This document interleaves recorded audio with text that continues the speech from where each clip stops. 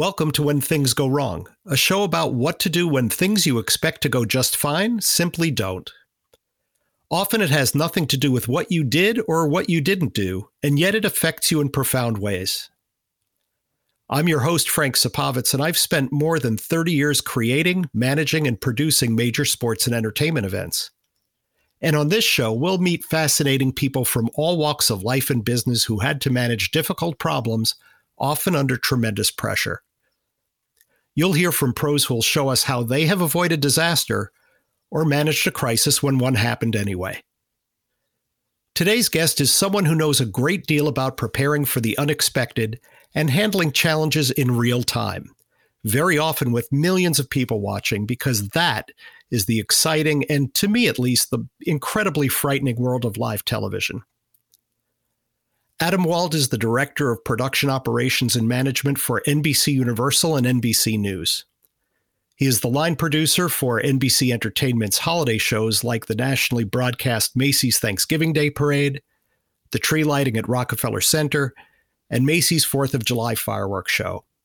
But I often think of Adam when a hurricane is headed toward the U.S. mainland or when other major news is breaking, because very often he and his team are rushing to the scene of trouble to provide us with television images and very important human stories. And he's going to share some of those fascinating stories behind the stories in this episode of When Things Go Wrong. Here's my conversation with Adam Wald. Hey, it's Kaylee Cuoco for Priceline. Ready to go to your happy place for a happy price? Well, why didn't you say so? Just download the Priceline app right now and save up to 60% on hotels. So whether it's Cousin Kevin's Kazoo Concert in Kansas City, go Kevin, or Becky's Bachelorette Bash in Bermuda, you never have to miss a trip ever again. So download the Priceline app today. Your savings are waiting. Go to your happy place for a happy price. Go to your happy price, Priceline. Adam Wald, welcome. Frank, it's great to be here. It's great to be with you today. I appreciate it. Thank you. It's great to have you.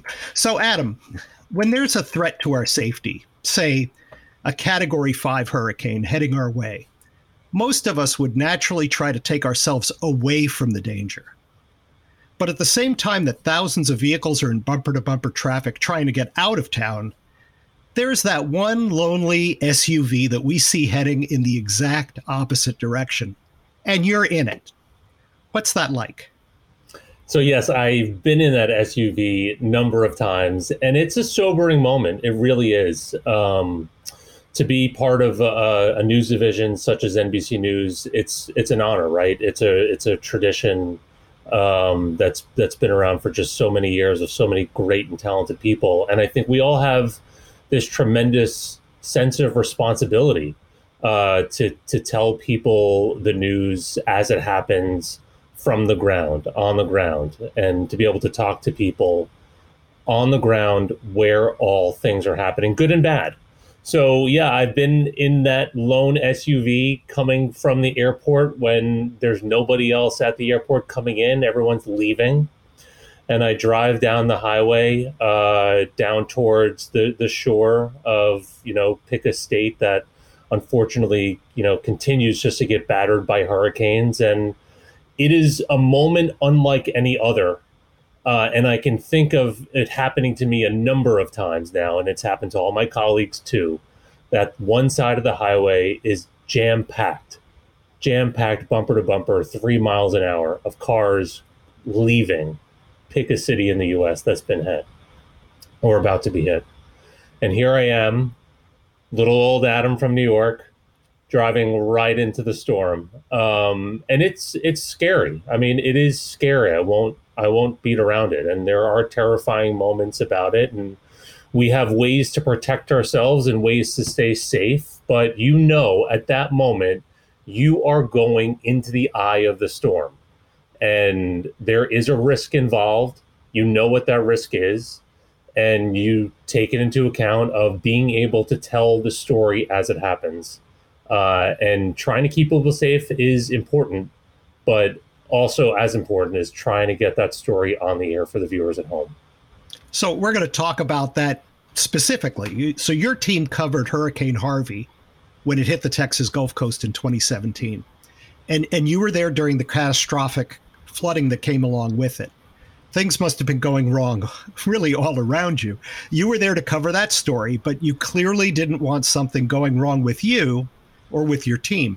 So tell us a little bit about how you and your team operate, how you stay safe, steer clear of danger when you're really literally in the eye of the storm. Yeah, so the hurricane is a very perfect example of everything going wrong around you. Everything is not okay. And it's your job to keep, it's my job, and it's the job of all of us on the team, is to keep each other safe and healthy. And then once that is okay, to get a story on the air. So yeah, Hurricane Harvey was a wild one. It was a really catastrophic storm that came through Texas and hit Houston incredibly hard, and flooding, like nothing that I have seen in person. Maybe the pictures of Hurricane Katrina can compare, and maybe nothing will ever can compare to that. I understand that, but Harvey, for the people that were there on the ground, was devastating, and the flooding was really, it was something that's going to stick with me for the rest of my life. We were driving on the highway from going outside of Houston from one town to the next, and the highway would end. It would end in front of you.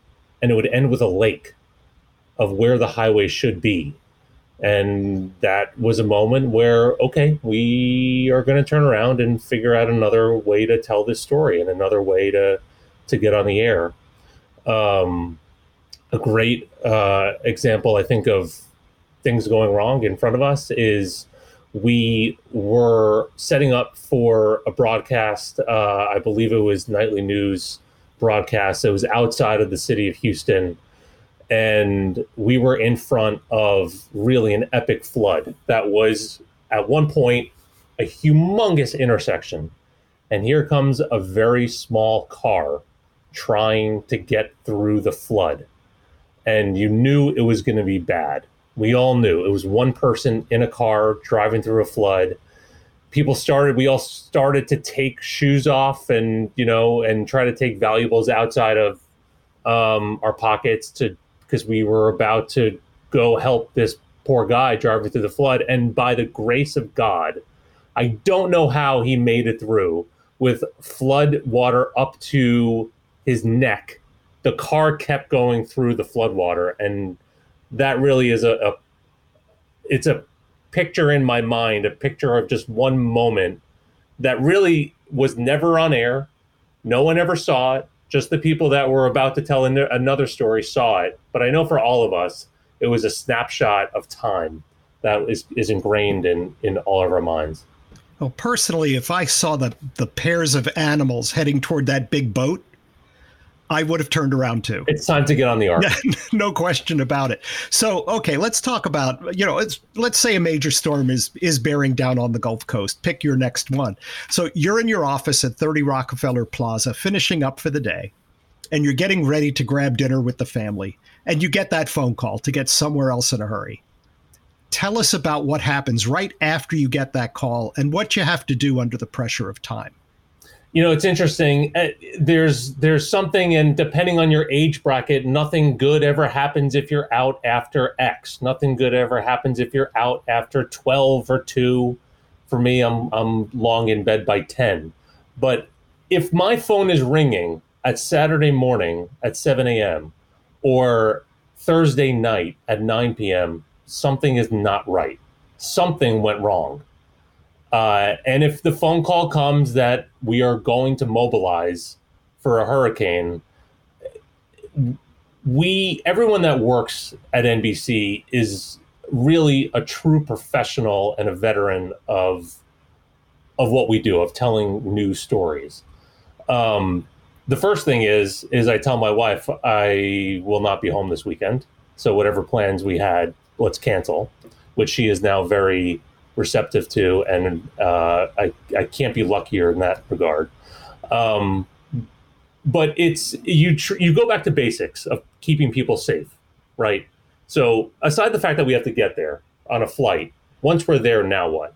Hurricanes are tricky, right? Because everything closes. So you need food, shelter, water, health and safety. That's it. You need those 4 things, and then you can tell the story.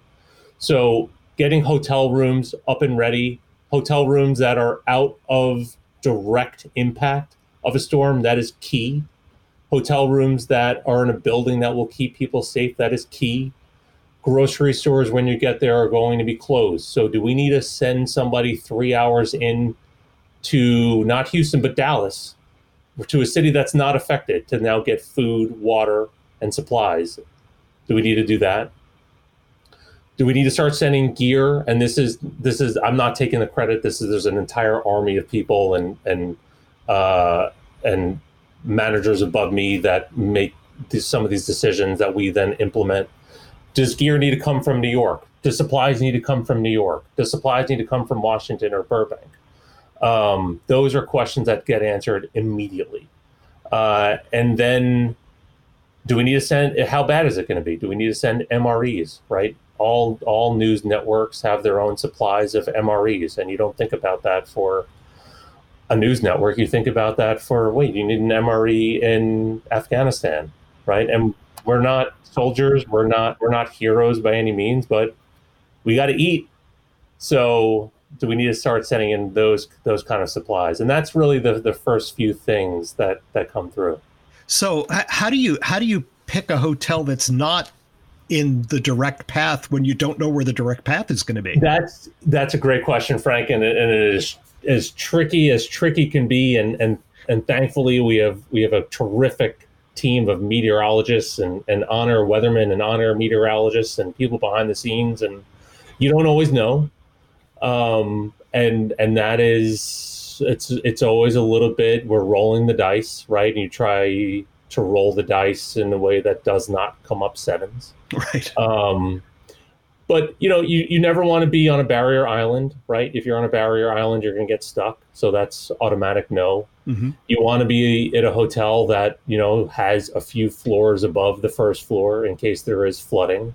You want to be at a property that has a backup generator if possible. That way you can keep the lights on if needed. And sometimes those generators go down as well. So it's a cat and mouse game of trying to try to stay safe during the most unknown 24 to 48 hours that could possibly come up. So one of the stories I've heard you tell, Adam, is about an interview with Gene Kranz, who was the master of mission control and who oversaw NASA's response to the Apollo 13 crisis. What lessons about responding to a crisis and managing people around you when faced with a tough problem did you learn from the Gene Kranz interview? Years ago, I had a great opportunity to be a part of the storytelling team that was doing an anniversary for Apollo 13. And for any kid at heart that, grew up for any point of life wanting to be an astronaut and looking up at the stars, it was an honor and a treat to be a part of it. And we had the great honor of interviewing Gene Kranz at the old Mission Control in Houston, Texas, which they still keep as really as a museum to space history. And the one thing that really stuck with me during that is that when everything was going wrong and people were getting a little bit ahead of themselves, I'm not going to say panic, but getting ahead of themselves in mission control, he stopped the room. He stopped the room and said, we need to take a beat and we need to work the problem. And that right there sticks with me every single day. You need to stop and work the problem. And really that it comes up in my mind, if it's not every day, it's every other day, of when things are going wrong. Trying to think too far ahead is not going to help at all. You got to think about what is the next step to get past the initial problem right then, right now. And then we can go further and say, how far down the line is this going to impact us? Stop and work the problem. So what Gene Kranz was saying really was it's important to respond, not react. You're not going to react too quickly. You want to be thoughtful. And the only way that you can refocus yourself and be thoughtful is to stop for a second. And when you do, then reality starts to take on a different look.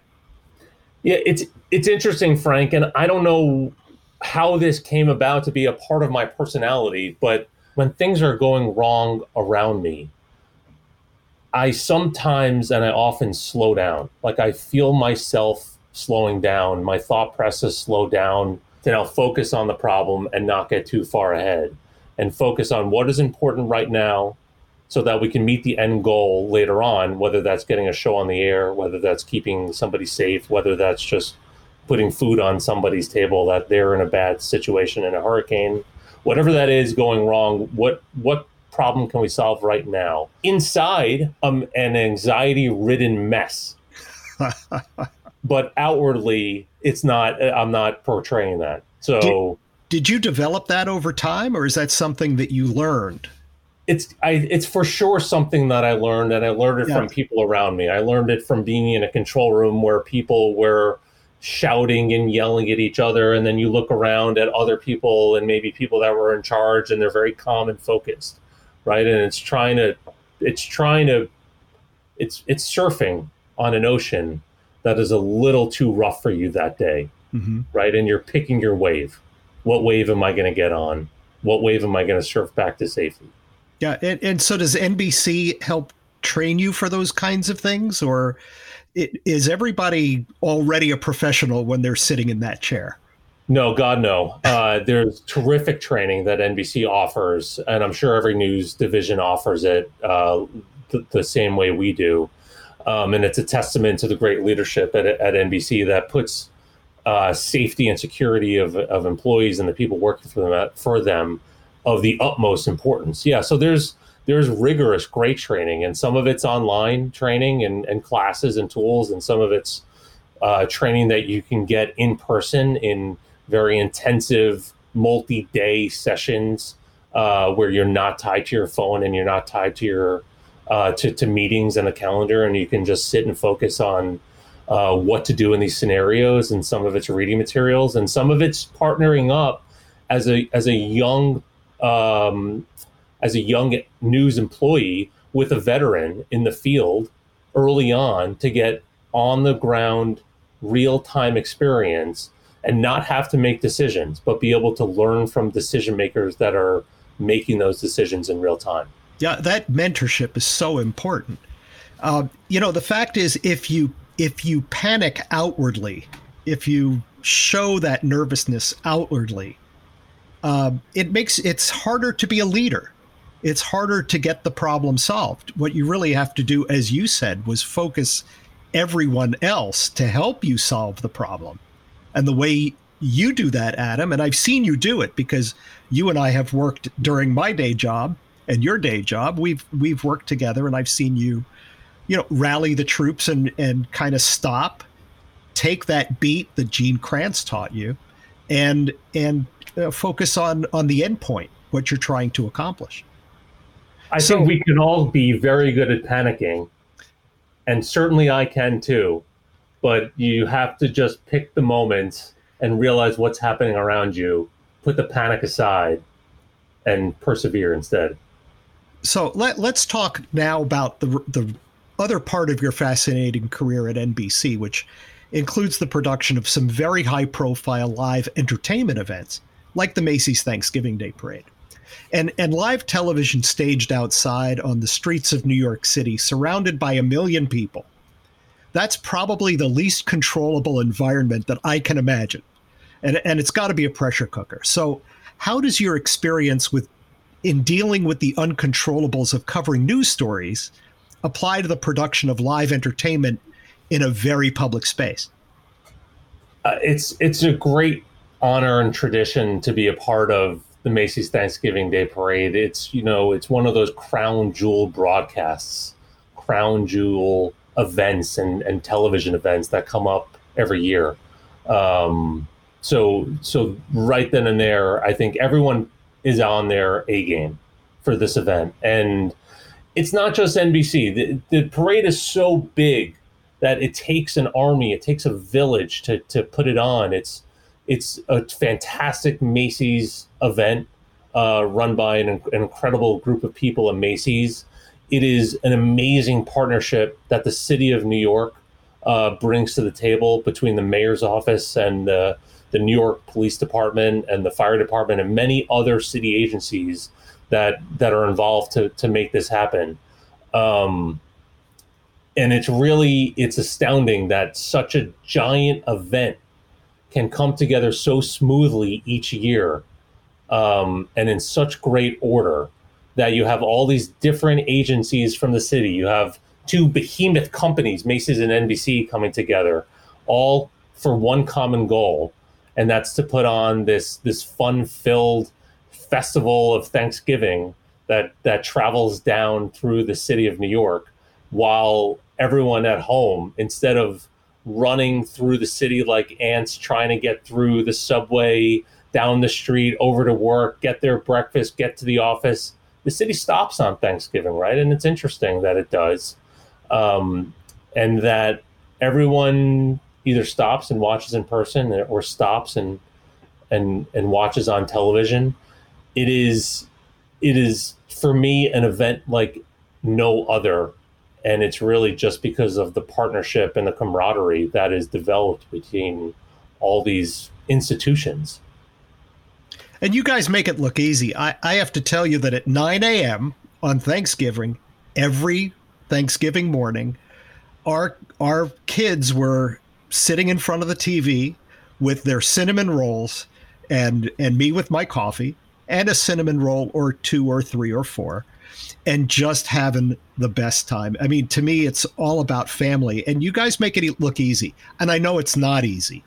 So despite all of your planning and expertise, how often does something go wrong anyway? I mean, take us behind the scenes on a day when things did not go right and how you and your team responded to that.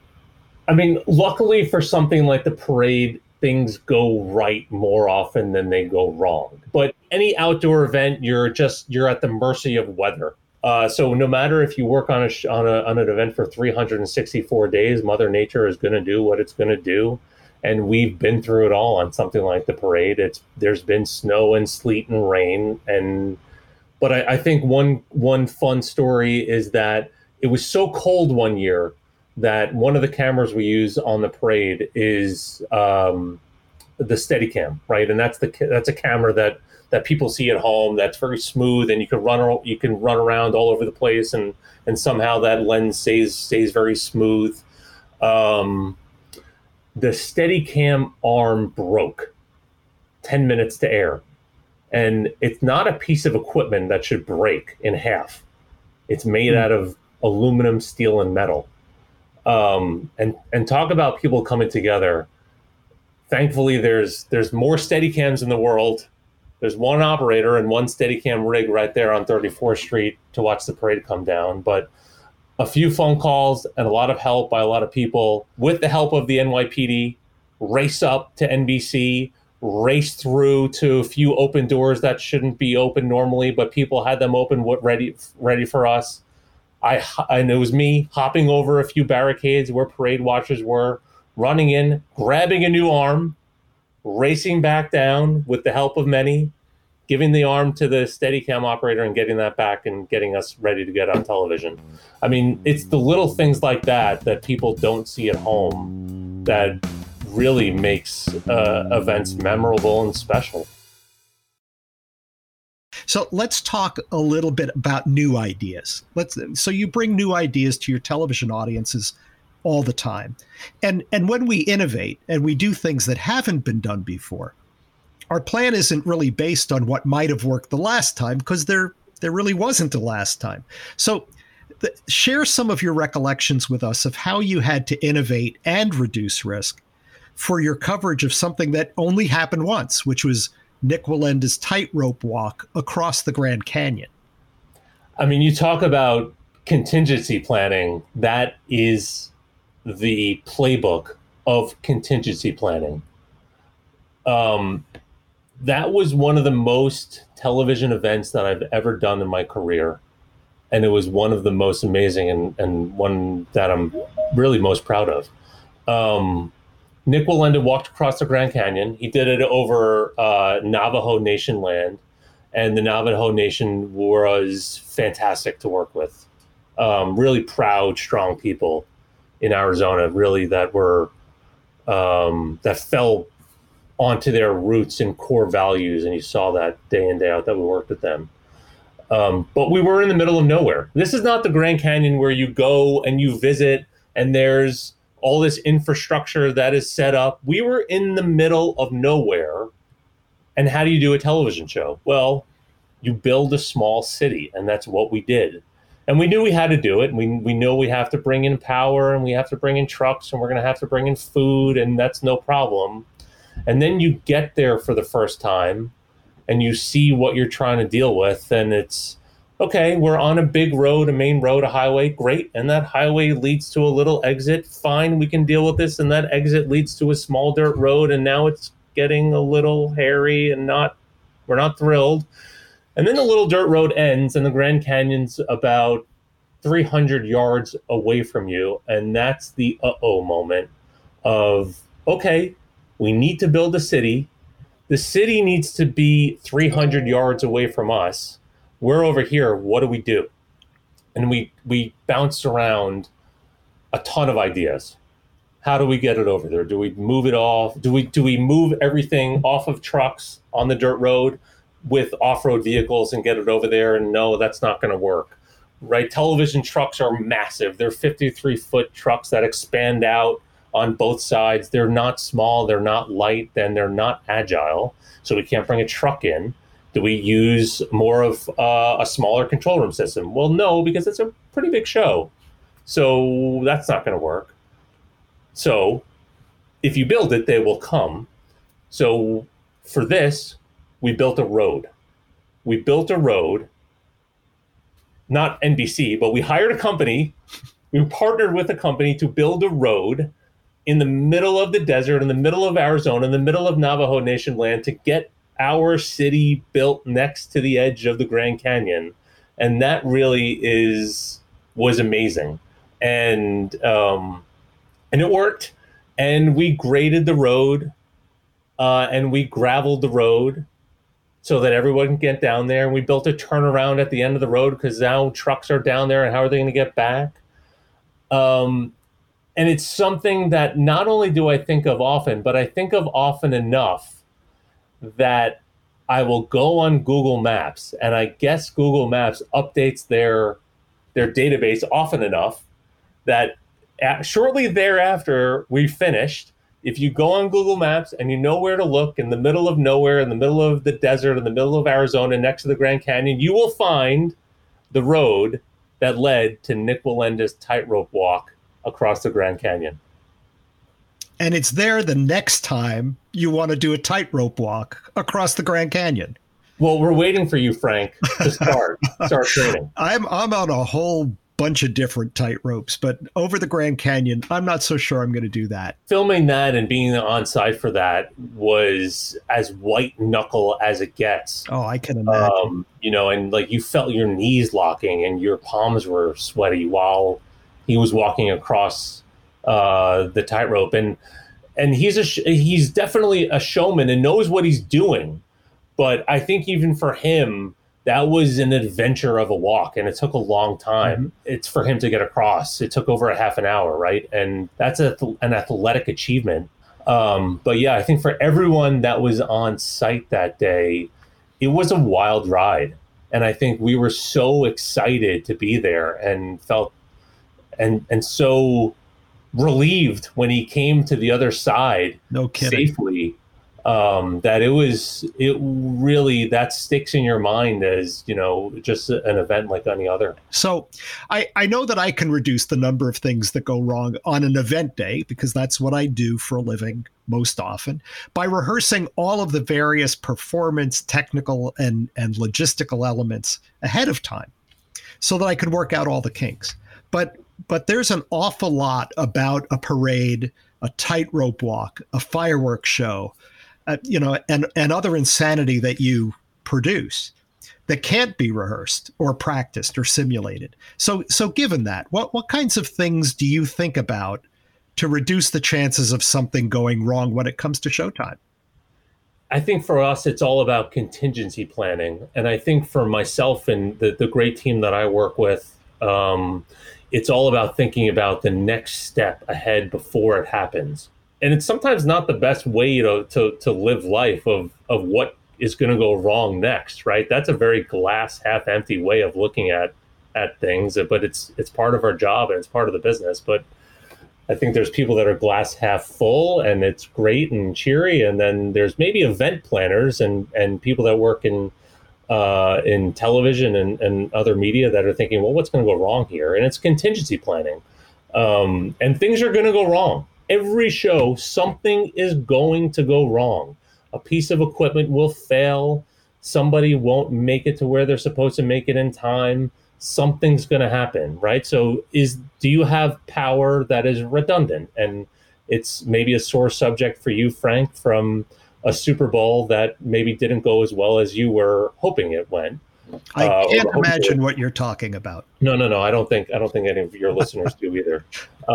So is there redundant power? If there's a generator issue, are we going to have a backup? Or do we have enough cameras in place that if a camera fails, are we okay to still get on the air? And it's something for a giant show like the parade, the Macy's Thanksgiving Day Parade, or the July 4th fireworks, that yes, there's tons of cameras out there. That's no problem. But for a smaller show, do we need to have just one backup camera? That if our main camera goes down, do we have one to rely on? It's something that we do. Do we have a system in place where if the satellite truck goes down, what do we do?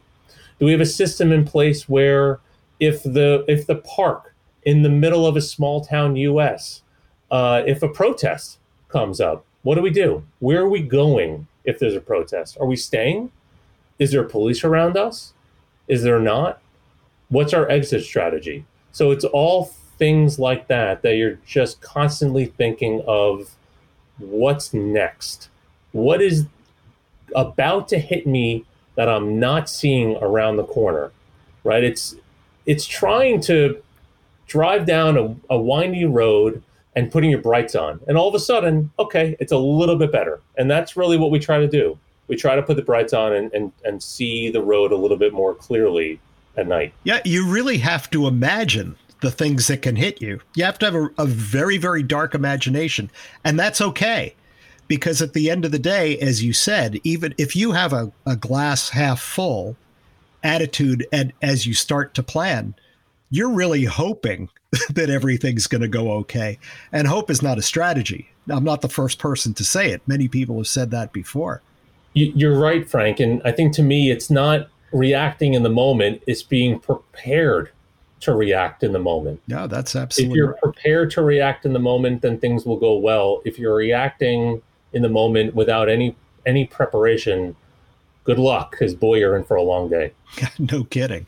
So you mentioned this earlier. Once the show is over, you start evaluating, at least for the Macy's Thanksgiving Day Parade, what you guys did when something didn't go as planned, how things went, if they did go as planned, how you're going to handle similar things the next time. What's your system? How do you go about that evaluation process? I guess I'm old at heart because my system is really very simple, but it's worked for me very well. No matter where I go and no matter what I'm doing, I carry a red notebook with me, and it's only red because I tend to leave it places and now I have to go find it. So everyone has black notebooks and gray, and mine's bright red. But I carry my red notebook wherever I'm going, and the last 3 pages of the notebook are always saved for larger events and larger things that are happening, and it's focused on the year ahead. And it's where I write down what we need to do differently next year. So whatever event I'm working on, in the moment, for that event, I'm thinking ahead and making notes for the following year of how to do better, what we can do differently, what can help us improve. So it's a super simple system of just writing notes down in real time as they happen and saving them for for the following year. And do you solicit input from other people as well who are on your team, or maybe even members of the audience, their input? Well, I think members of the audience and their input, it's a business of numbers, right? So if we're not doing a good job, we'll see it in the ratings pretty quickly and react differently next year. But yeah, social media has been a huge turning point for all media and television, and the quick reactions that we get from viewers. That for sure, yeah, we'll take that into account if there's something we can really sink our teeth into. But otherwise, yeah, we'll start having postmortems about shows or events almost immediately following their conclusion. And it's sometimes the next day, it's sometimes a week later, and it's sometimes while we're breaking down from the event and we're still there. You know, the parade is a great example. At 4:00 Eastern, while I think the Eastern Seaboard is carving turkeys, we're still breaking down from the event. We're still there on site, and things have quieted down and the event has passed. And it's sometimes a very good moment while it's fresh in your mind to start having some really brief, open conversations with people on site of, hey, how'd that go over there? It looked a little dicey for a while. Was everything okay? And more often than not, it's like, yeah, we're fine. It was one little thing and it's all good. But if it wasn't, it's a perfect opportunity to start the conversation when it's fresh in everybody's mind for the following year. Yeah, that's right. I mean, those who don't learn from history are doomed to repeat it, right? So I've got one last question for you. It's a human question, and it's about your families. You talked about this great support system that you have, and that your wife, your family, they understand when you get called away to cover a major news story, especially when you're going into an area of danger where there's kind of a big question as to what is going to happen to that area. Call it an act of God, a hurricane, natural disaster, whatever it is. How do they handle that? Well, that's a really great question, Frank.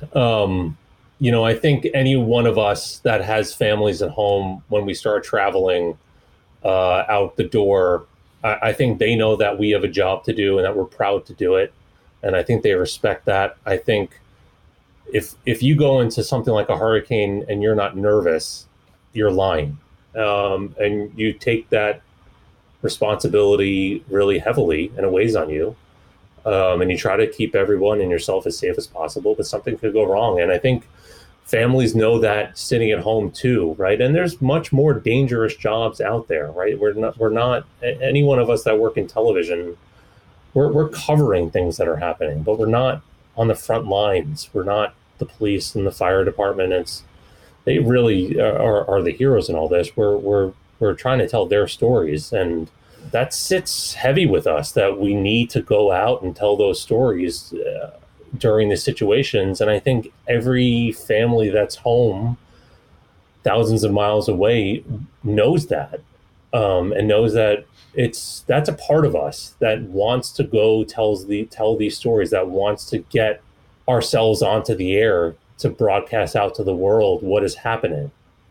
So yeah, there calls of, are you okay? Because it doesn't look good.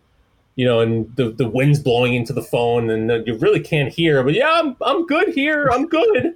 That's sometimes not all that, doesn't do all that good of a job, but I think it's the support system at home that it starts there, and it keeps people in check on the road too, right? You're to not put yourself in harm's way where you don't have to, right? Because you want to go home the next day.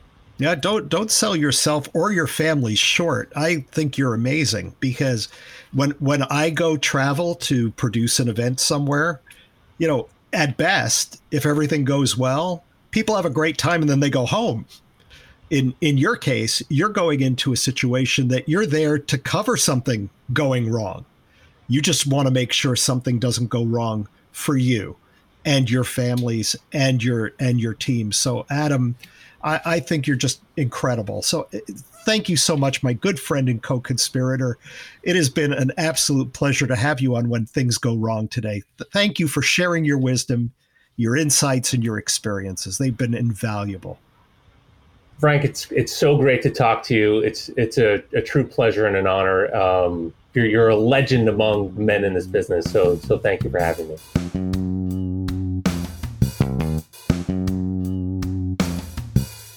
Learn more about how to plan for and survive the inevitable blips, bloopers, and blunders of life and business in What to Do When Things Go Wrong. Available in hard copy, ebook, and audiobook from Amazon.com and other fine booksellers. I'm Frank Supovitz, and remember, if it hasn't happened to you, it just hasn't happened to you yet. The When Things Go Wrong podcast is produced by Chris and Mandy Wimmer and is a production of Black Barrel Media in association with Fast Traffic Entertainment. You can find more Black Barrel Media shows on Apple Podcasts or wherever you are listening. For more background on this show, join us at Black Barrel Media on Facebook and Instagram, at B Barrel Media on Twitter, and on our website at blackbarrelmedia.com. See you next time, if all goes well.